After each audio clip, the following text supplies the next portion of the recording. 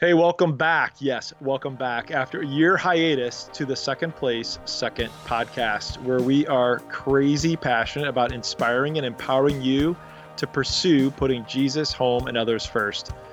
We know that your life can change, that you belong, and most of all, your story matters. If you are new with us, we release a new second podcast every week.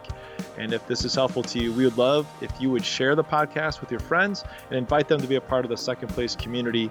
You could even rate it or review it, because that's super helpful to give us more visibility. If you'd like more information, you can go to secondplacechurch.com. That site will open you up to everything happening at Second Place. My name is Joe DeCenzo, and I'm here with AP Palick. Let's get into it, man. It's been a year. It has been a year, and I also find it hilarious that people still don't know how to pronounce my last name, but it's totally cool. Is it Palick? No, it's Pollock with an O, like the paint, like Jackson Pollock, like the painter. Did I say Palick? Yeah. I said it wrong. Yeah. Like everyone does, but it's cool. But like Pollock. Because the way that it's spelled, I don't really think it's possible for anyone to say it properly. It's basically you're saying potluck with marbles in your mouth. Yeah, exactly. Yeah. Which Pollock. Let's Are you going be to honest. the Pollock? Well, that's the funny thing. Like, it always is a potluck because of the fact that my dad has 9 siblings. So, like, when my family gets together for Thanksgiving, there's probably going to be 90 people there. Well, now that like my cousins are procreating. There you go. Yeah, that's true. So the fam jam is getting larger. Yeah. So like Joe said, it's been about a year. I was looking at it on iTunes. The last podcast that was released for Second Place Church was the first week of October of 2017. So sorry about the hiatus, everyone. Life got busy and crazy busy, and a lot of stuff has changed. And Joe and I were briefly discussing it before the podcast, and as he pointed out, my life has kind of been a country song in reverse. Yes, which is so good. Yeah, it really is good. I think I mentioned it on the podcast last year. I have a girlfriend.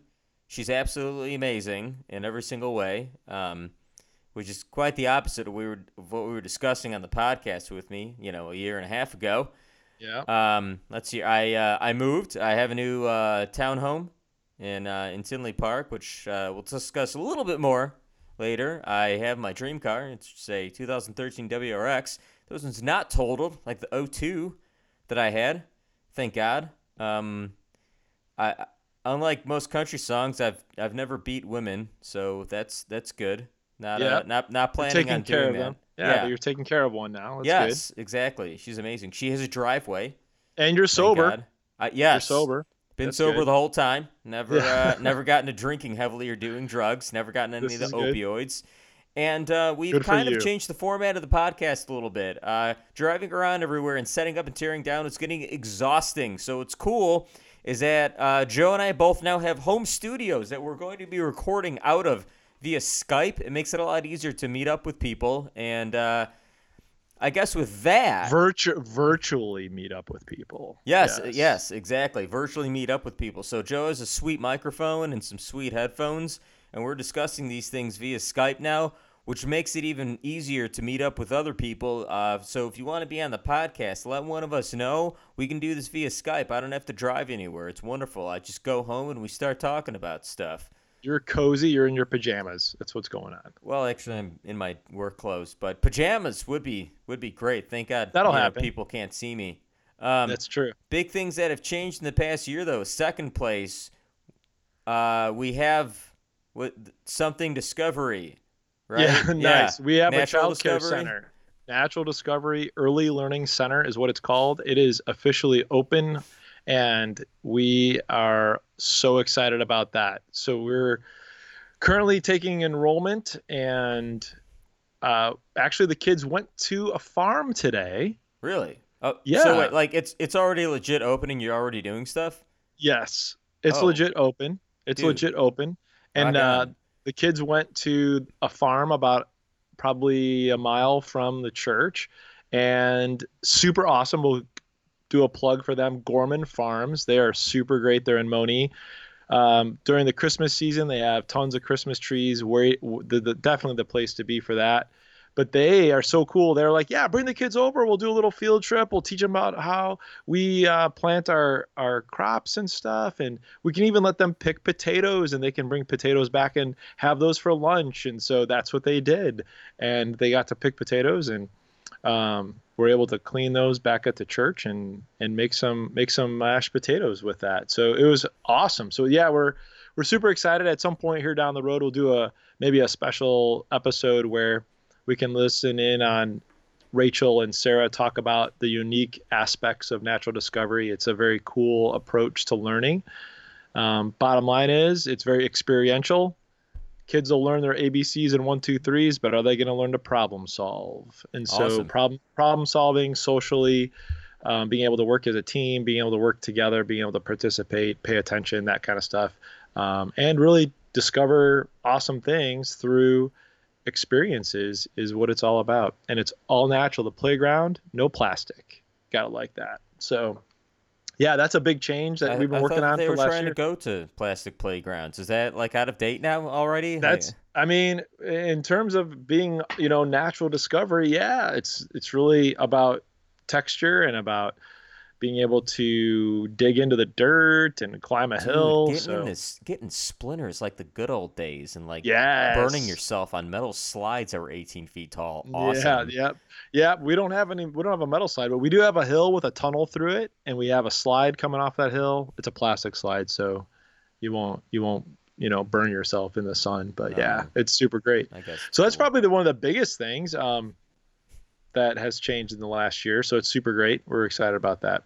Nice. That's really exciting. Yeah. I'm glad to hear that. I know that was a long time coming, and I learned something new about it. When DCFS comes in and says you need to have actual floors, not concrete, you get actual floors. I don't know.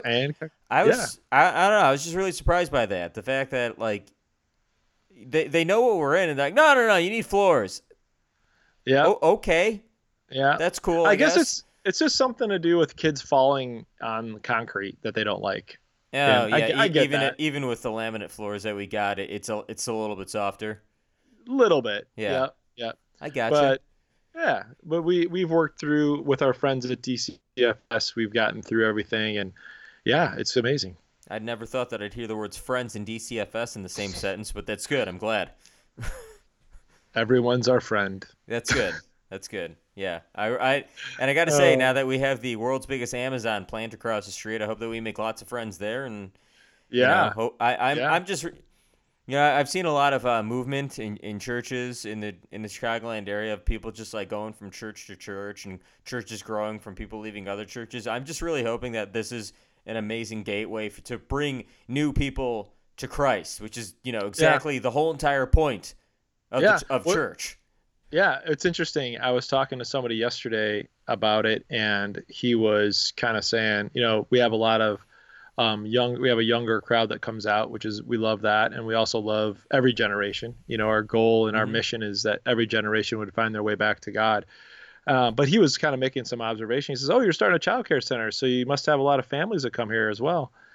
And I said, yeah, we have a lot of families, but you know what? We didn't really start the childcare for the families that are here, although they're welcome to come.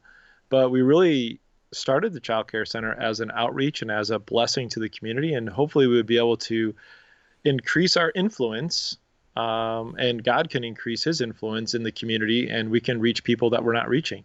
Yeah. So I've heard it said, you've got, in order to reach people you're not reaching, you have to do things that you're not doing. And I think this is an example of that.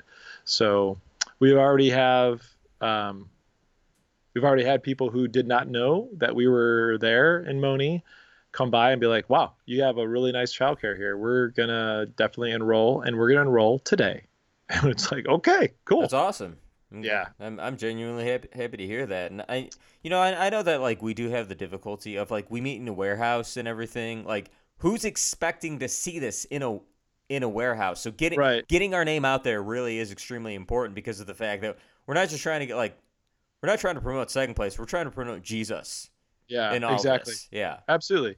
And it's fun because when people first walk in, they're kind of like, ooh, it looks kind of like a little like a warehouse, and then they walk in like, oh, yeah, okay. Oh, this isn't a warehouse at all. Actually, this is just actually kidding. not this is not at all what I was expecting to see Yeah. when I walked in, but cool. So yeah.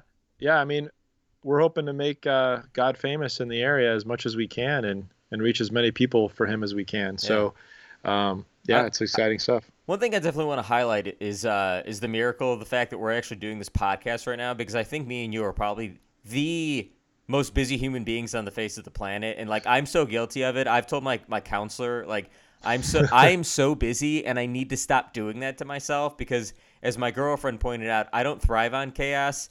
I survive on chaos, and I need to figure out how to start thriving. But part of that is doing things that I absolutely love, like podcasts and talking to people and spending time with people.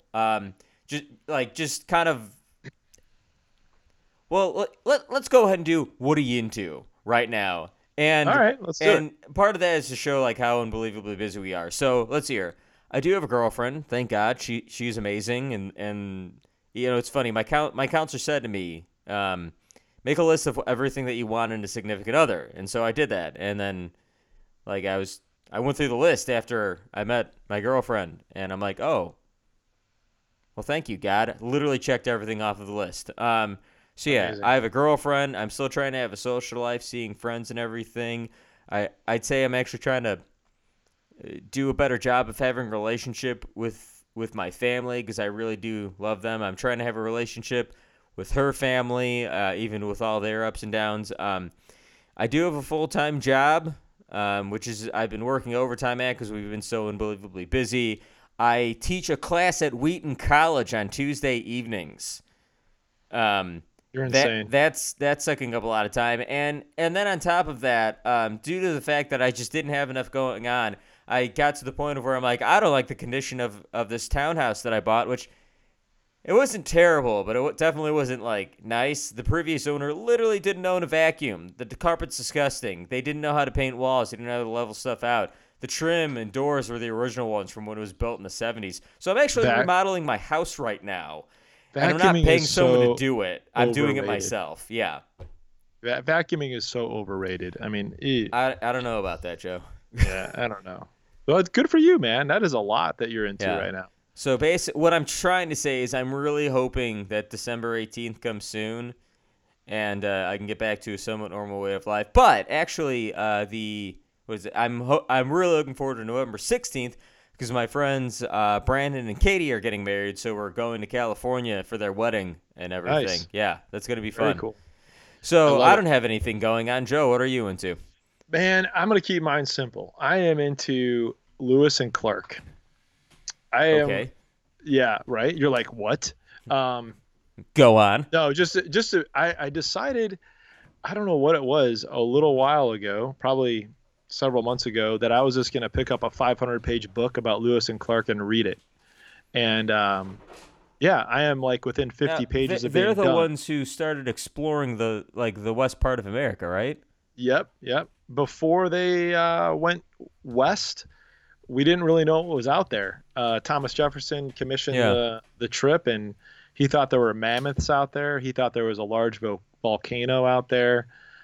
He thought there was the biggest thing he thought was that there was a single waterway route from the Atlantic to the Pacific Ocean, and what they found is that there is not. Instead, there was a big stone wall called the Rocky Mountains, and it's desert. Exactly. and they figured that out pretty quick when they hit those. It's not, I mean, man, it's been a rough read. I'll be honest. It's written by a historian. It's supposedly like the quintessential book on them, and a lot of interesting stuff, but a lot of stuff that you're reading actually some excerpts from their actual journals. And back then there really wasn't anything. There weren't a lot of rules about spelling, so they would spell things, and you're like, wait, I got to reread that 10 times and see what they're trying to say there. I would go nuts in reading that because I have traits of dyslexia. You're not gonna be okay with that one. Yeah, but it's very interesting, just the way it's sort of a sad story. I'm kind of getting towards the end. Just all the Native American stuff that it's all kind of started with those guys, kind of meeting them, and we all know the story of how that went. But yeah, I mean, right now I'm to the point where they're back all the way back from the trip, and Lewis is just trying to get his journals published, and it's a big deal. Now something that I'm actually wondering, just because like I don't remember from all the history classes that I took back in high school and stuff. So July 4th, 1776, we signed the Declaration of Independence. When exactly did Lewis and Clark start on this mission to start exploring the West? 1804, 1803, somewhere in there. So I believe America was super young when they started on this. Yes. Mm-hmm. Yep. And it's kind of weird stuff that you learn that it was an actual Army mission. Lewis was were they enlisted? Yep. Lewis was a captain in the Army. Clark was, I forget, he was right below a captain. That was a big contention, was that Lewis wanted Clark to be the same as him, but the Army never gave him that rank. And all the guys, I think most of the guys were part of that, but they were the Corps of Discovery was the name of their group. They had about 31, 32 guys that went out there. And once they left St. Louis, it's the only Army mission ever like this where they were completely out of communication with their superior commander for the entire mission. So they had to make every decision. They had to make every call based on what they thought was the right thing to do. They could not get any input from anyone else, in their direct upline to their superiors. So that's the first and the last, I think, mission that really of the Army that ever did that. Because obviously now we have lots of ways to communicate with people, but and Sacagawea was with them, and just crazy stuff that happened along the way.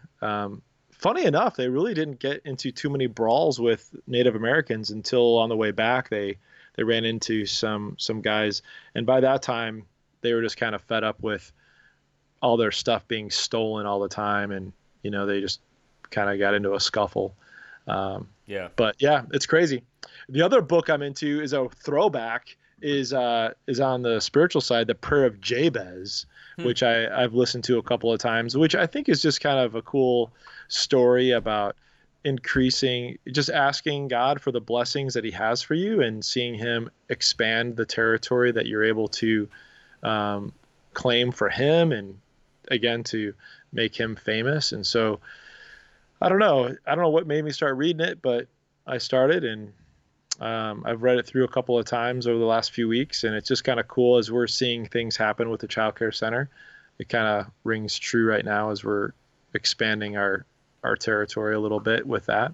Yeah. So, but yeah, I mean, we've got so much going on. We've got lots of fun stuff coming up with the church. We're always got things happening. Always noodling through how to bring the word every weekend. I've got 4 kids, a wife, a dog, 3 goldfish. It all keeps me busy. So dude, your goldfish are huge. Man, they are. They could feed a family of 6. They could feed. Yeah, they're intense, man. They really are. Yeah. It's funny. I hadn't read a book in a while, and I was actually recommended a book called The Business of the 21st Century, because I'm not going to lie. I'm kind of sick and tired of having a boss, and one of these days I would like to start my own business, and I was kind of learning the 4 different quadrants of employment, we'll say, and the left side is when you're an employee working for someone, and the right, or even self-employed, but it's still like a very active form of income, whereas when you get to the right side, it's more passive business ownership and entrepreneurship, and kind of learning the concept of what passive income looks like, and learning what like the definition of what an actual like asset versus liability is. Like he was explaining in the book, your house is actually more of a liability than it is an asset because of the fact that you're paying for it. An asset is something that you're making money off of. It might not be a lot of money, but you're still making money off of it. Makes for sense. instance, rental properties, stuff like that. So yep. I don't know. I actually learned a lot from the book. Surprisingly, I sat down and read it in one evening in a couple of hours. It was really good. And I don't know. I got a lot out of it. So I kind of enjoyed that. Another good book like that is The 4-Hour Workweek by Tim Ferriss. That's an interesting one. I have never experienced the 4-Hour Workweek.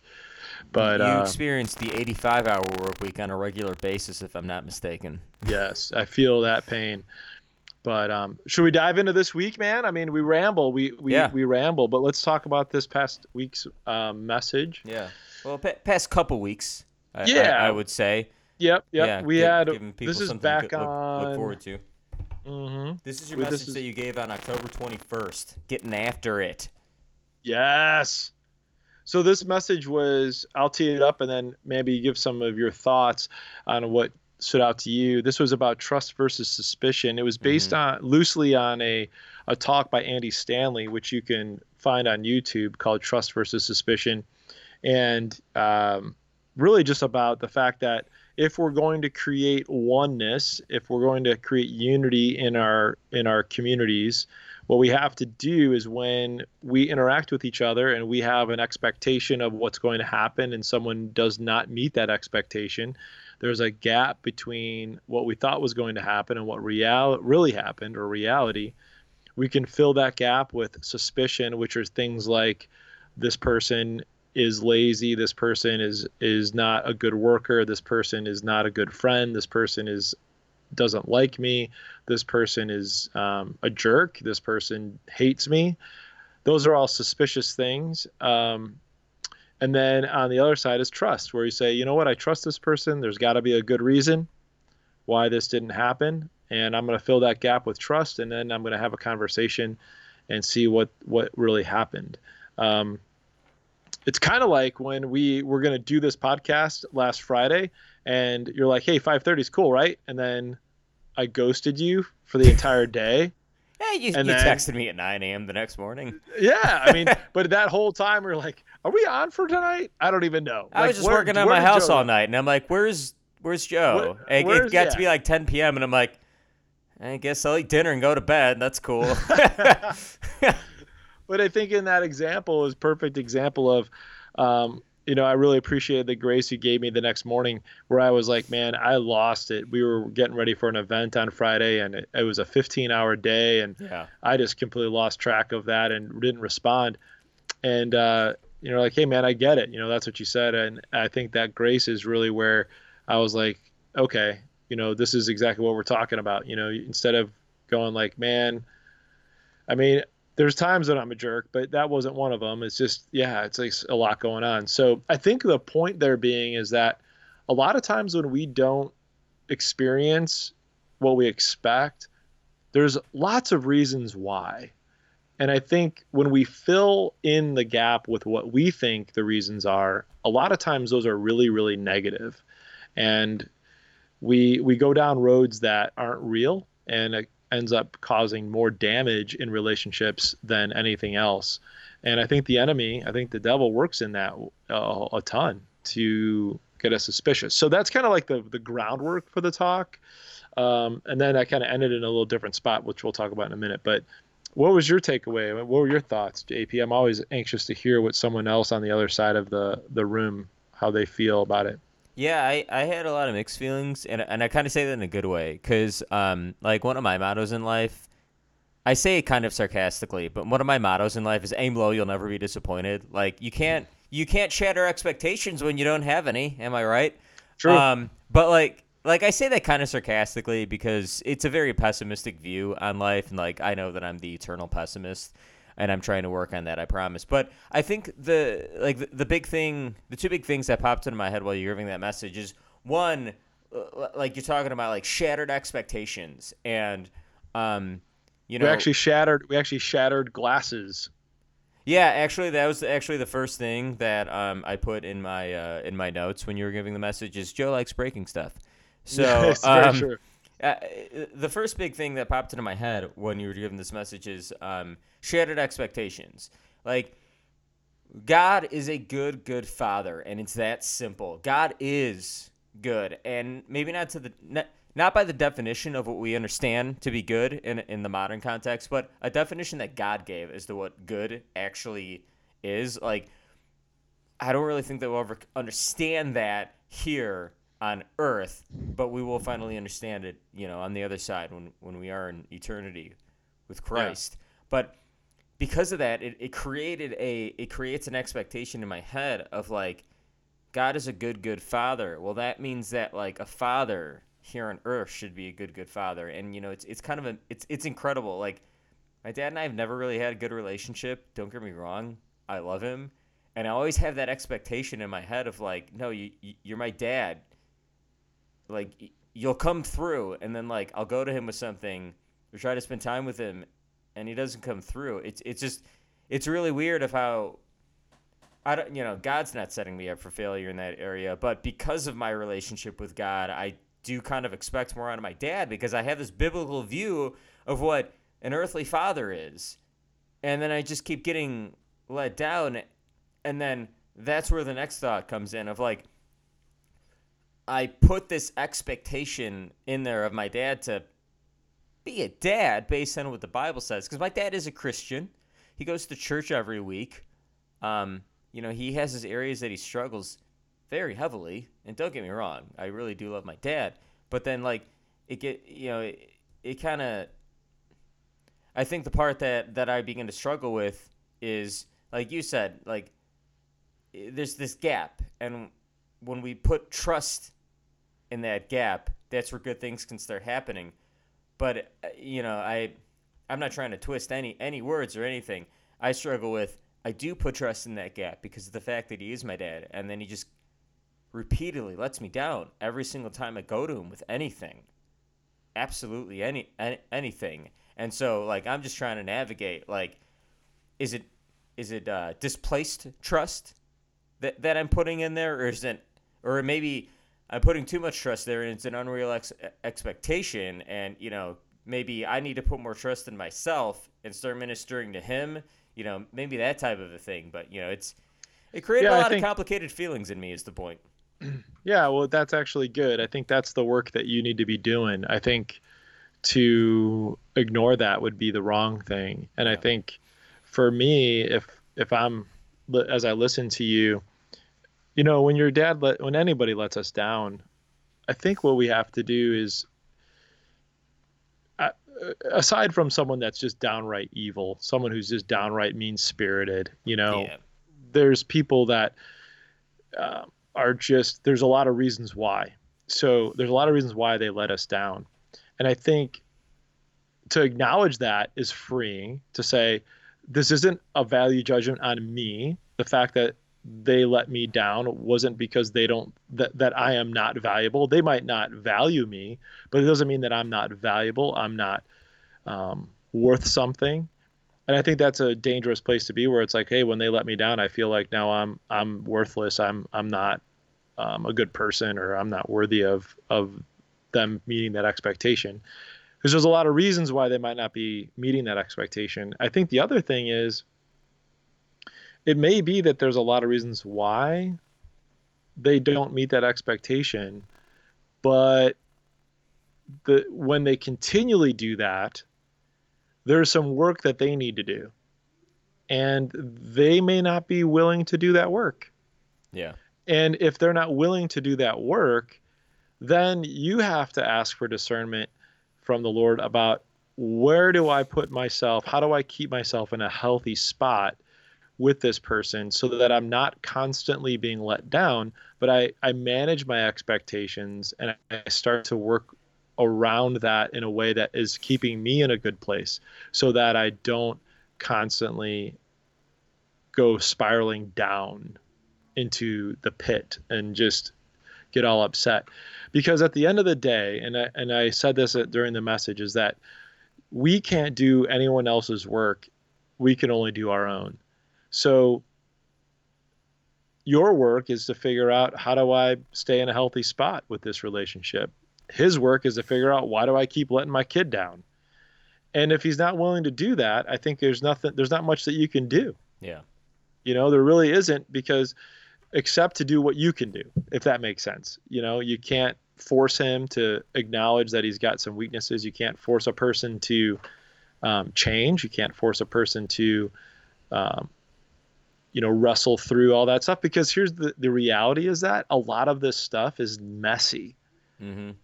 A lot of this stuff and a lot of the reasons that I do the things I do is because the way I grew up, the way that I was raised. what are some of the fundamental ways that I see the world that were instilled in me when I was a child are still impacting me now. If I don't choose to unpack those things are going to continue to come into play and cause me to do some things that might hurt other people. And unless I'm willing to look at that stuff, that's not going to be addressed, because my kids can't help me do that. Sarah, my wife, can't help me unpack that and work through that with God. It's got to be me, because that's my backpack to carry, and that's my baggage to unpack as well. I don't know if that makes any sense, but we get into that idea that ultimately we don't look to our earthly fathers for perfection. We only have one good father, and that is, the Lord. And that's a hard place to be, because you really want that dad on earth to be the dad that you read about in the Bible, and that you think that would be a godly dad, or any other relationship for that matter. There is a friend that sticks closer than a brother, Yeah. I think sometimes when our family lets us down, we need to remember that the Lord is able to fill those gaps for us, but it takes a lot of trust. And when things are really hard with family or siblings or friends, it's a big ask, and I'm by no means minimizing that. That kind of leads to another thing that you said, and I really hope that what I say here makes sense. So you said the world will believe that Jesus is who he says he is when we treat each other like he said we should. And in the era of the world's view of Christianity, there's something that I experienced. I don't want to delve into politics, but I've heard people say our current president isn't a godly man, and I'm like, well, yeah, I could have told you that. I don't know if anyone's in denial of that, and I've tried to explain to people in the past, like, well, what is a godly human being? I'm big on definitions. You have to define what is godliness before you can start putting somebody up against that, and saying whether or not they are. What is godliness? And the thing that I've realized is that there's actually two definitions of godliness. There is the godliness that is God, and there's the godliness that is human. So God as godliness is something that we're never going to comprehend, even when we're with him. We can't understand God. That's what makes him. That's one of the things that makes him God. But then there's the definition of godliness as a human being. What is that? It's a human being that fully accepts the fact that they're human, they're going to make mistakes, and these are my mistakes, and I apologize for them. That's a godly human being. And that my mistakes don't define me. Yes, that too. I am not a mistake. Yeah. I make mistakes, and those mistakes don't mean that I am a mistake. Yeah, exactly. And I think that's the thing that, I think that's the thing that hasn't been explained to the world very well. Of like, as Christians, we're not saying that we're perfect. We're saying we're not perfect. And this is what makes us godly. The fact that we accept that we're not. The fact that we accept who we are. And we really are trying to work on that. And so like you said in your message, you don't want to poison that, or you don't want to poison the well, so to speak. Jesus is a spring of life. Where does water in the well come from? It comes from a spring in the ground, and you don't want to poison that well. And it seems like the world's view of Christianity has been poisoned by this unreal expectation, which is exactly what this message is talking about. There's a lot of unrealistic expectations that Christians are supposed to be living up to. At the same time, there's a lot of areas in Christianity where we can be loving the world a lot better. So it's kind of a twofold thing that I've seen on being able to impact and reach the world in appropriate manners, but at the same time trying to figure out how to overcome this unreal expectation that's been put on us. Right. Well, I think this whole series we're in is all about oneness and about unity and about trying to figure out how do we get there. And this message was very much on the more practical side of like, how do you do that?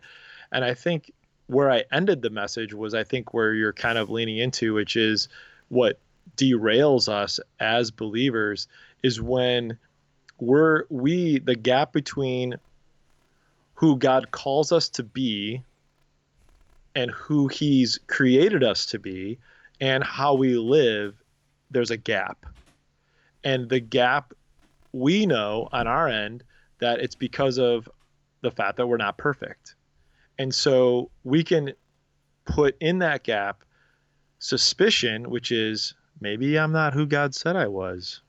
Maybe actually I'm a mess. Maybe I screw up more than I do right. Maybe I actually have a dark soul. Maybe I actually don't want good things to happen to the people around me. Or you say, no, God created me to be his child. He created me as his child. He created me fearfully and wonderfully. He created me in his image. He put a divine fingerprint on me. Yeah.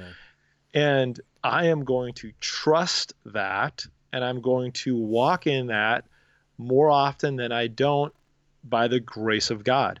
You know, I think that part of that might be a by person perspective thing, because there are those people that are in the world that are like, I do screw up more often than I do what's right. I do want bad things to happen.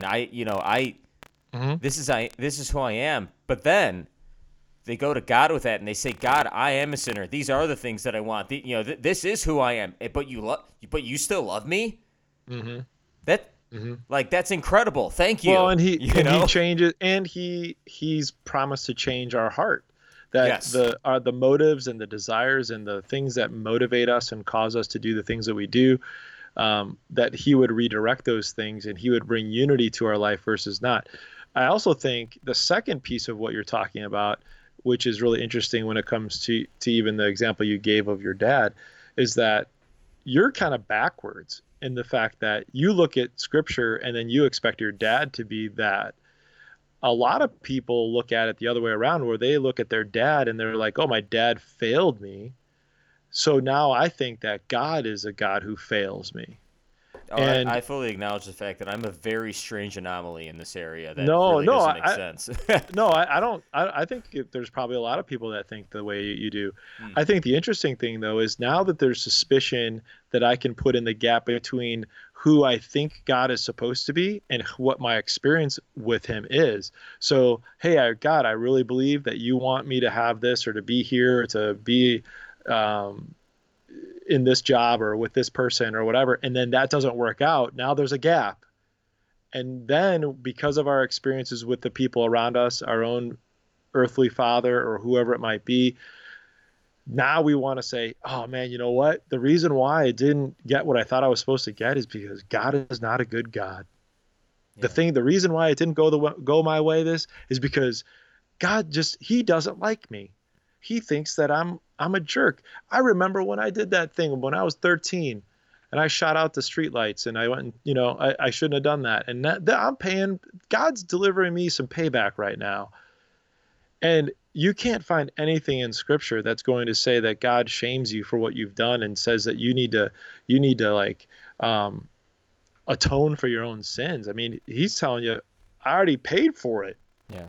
Like I've opened up the door for you to walk through this and to live a different way, but we don't trust it because, well, maybe he's not a good God. And we've talked about that a lot. Like, is God still good even when what I experience isn't good, or when bad things happen? Is God still good? And I think that's a key conviction we have to wrestle with all of our life. Yeah, definitely. One of my favorite stories in scripture is when the crowd of people bring the woman caught in adultery to Jesus, and then he starts. We don't know what he's writing, but he starts writing in the sand, and then he's like, yeah, if you've never committed a sin, go ahead and kill her. And then nobody does, and they all walk away. But like, I think that my favorite part of that conversation, like you're saying, like there's the utmost grace. At the same time, there is conviction. Now, yeah, square this away real quick. There's a difference between conviction and shame. Guilt. Yeah. And shame. Yeah. Guilt. Yeah. There's a difference between guilt and conviction. Conviction is from the Holy Spirit, and it's freeing because it's saying you don't have to do this anymore. That's okay. And then there's guilt of, wow, I'm a worthless piece of crap. Way to go, idiot. Right. And so Jesus, being the physical embodiment of Scripture, he was the physical presence of the Holy Spirit in essence, because it is the Godhead Trinity, 3 in 1. And he turns to her and he's like, "Hey, you know what? You're forgiven. You are free from these things. Just stop cheating on your spouse. That'd be great." Yeah. Right. Like, people kind of skip over that part of where it's just like, "Hey, why don't you? You're forgiven. I love you. Just stop doing that, please." Because and I think what he's saying is it's less about behavior management and more about identity revelation. And say, this is not who the little girl that I created is not the one that is acting out right now. The one that's acting out is the one that's damaged, that's had a lot happen to her, and she's looking for love in all the wrong places, as the song goes. But the reality is that I love you, and when that love is experienced, that forgiveness is experienced, it's almost like the unbelievably, almost impossible reaction. It's an impossible reaction to withstand or like hold back, is to move in that direction, because you're like, whoa, he didn't condemn me, didn't condone it, but it makes me want to move in his direction and begin to live this life that he's describing that he created me to live. Whoa, that's way more motivating than stop cheating on your husband. Because you can try, but that'll only last a little while. And then after a while, then you're going to be back at it. So all this makes me think of like one of the other gaps. I know that you're a very proactive person. We don't just like give a message and throw it out there and, good luck. Like, I'm practical. I know you're practical. And so talking about the gaps of, okay, well, what do we do then? And it reminds me of one of the other gaps is a misconception created by the world of, you don't have to have any self-control, but you should definitely control the people around you. And that's definitely a very, a lot of that is brought on by personality disorders, sociopath personality disorder, narcissist personality disorder. You're there to control the people around you, but you get to do whatever you want to do. But in reality, which going back to the story of the woman brought to Jesus, the reality is you're supposed to have self-control and let the world do its thing. So this whole entire crowd of people were like, no, we're going to control her because of what she's doing. And then Jesus flips it and he's like, okay, which one of you has total self-control? Which one of you is truly being godly?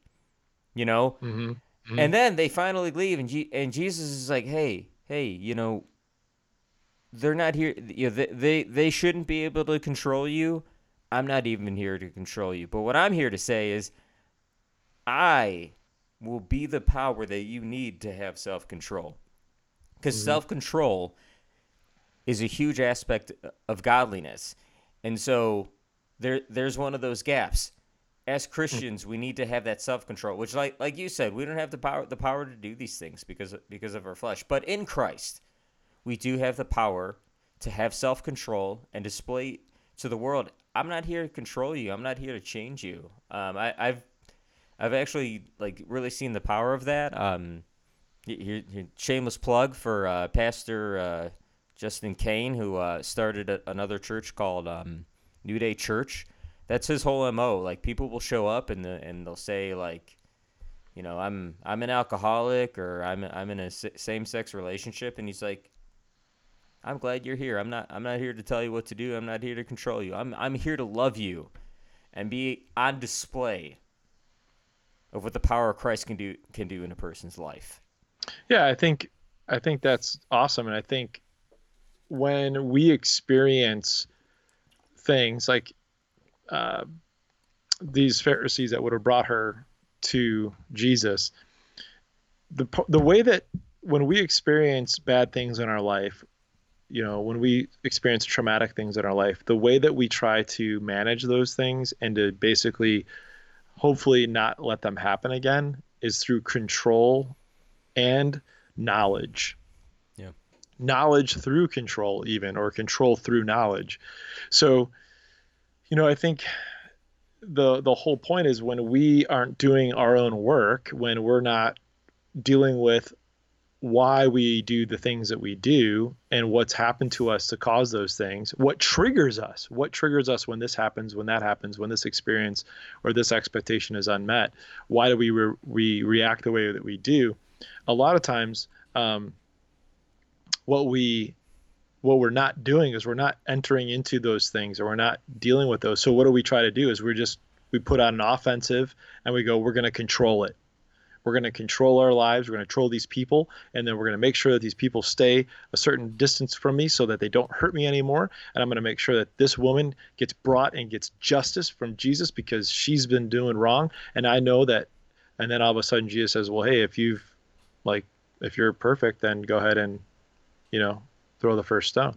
It's like, oh man, you called me out on all my stuff, dude. You called me out on that. And now I've got to figure out, how do I control you? Because now I got to control you because you're not okay. Yeah. And that's, unfortunately, instead of saying, man, what's wrong with me? Why do I feel like I couldn't throw a rock? Instead I go to, how do I control God? How do I control Jesus? Yeah. Anyway, kind of crazy stuff, but it's all good, man. It's a long one for this first back, dude. Yeah. It's good though. Dude, I mean, if we're gonna do this, we're gonna do this the right way and bring it.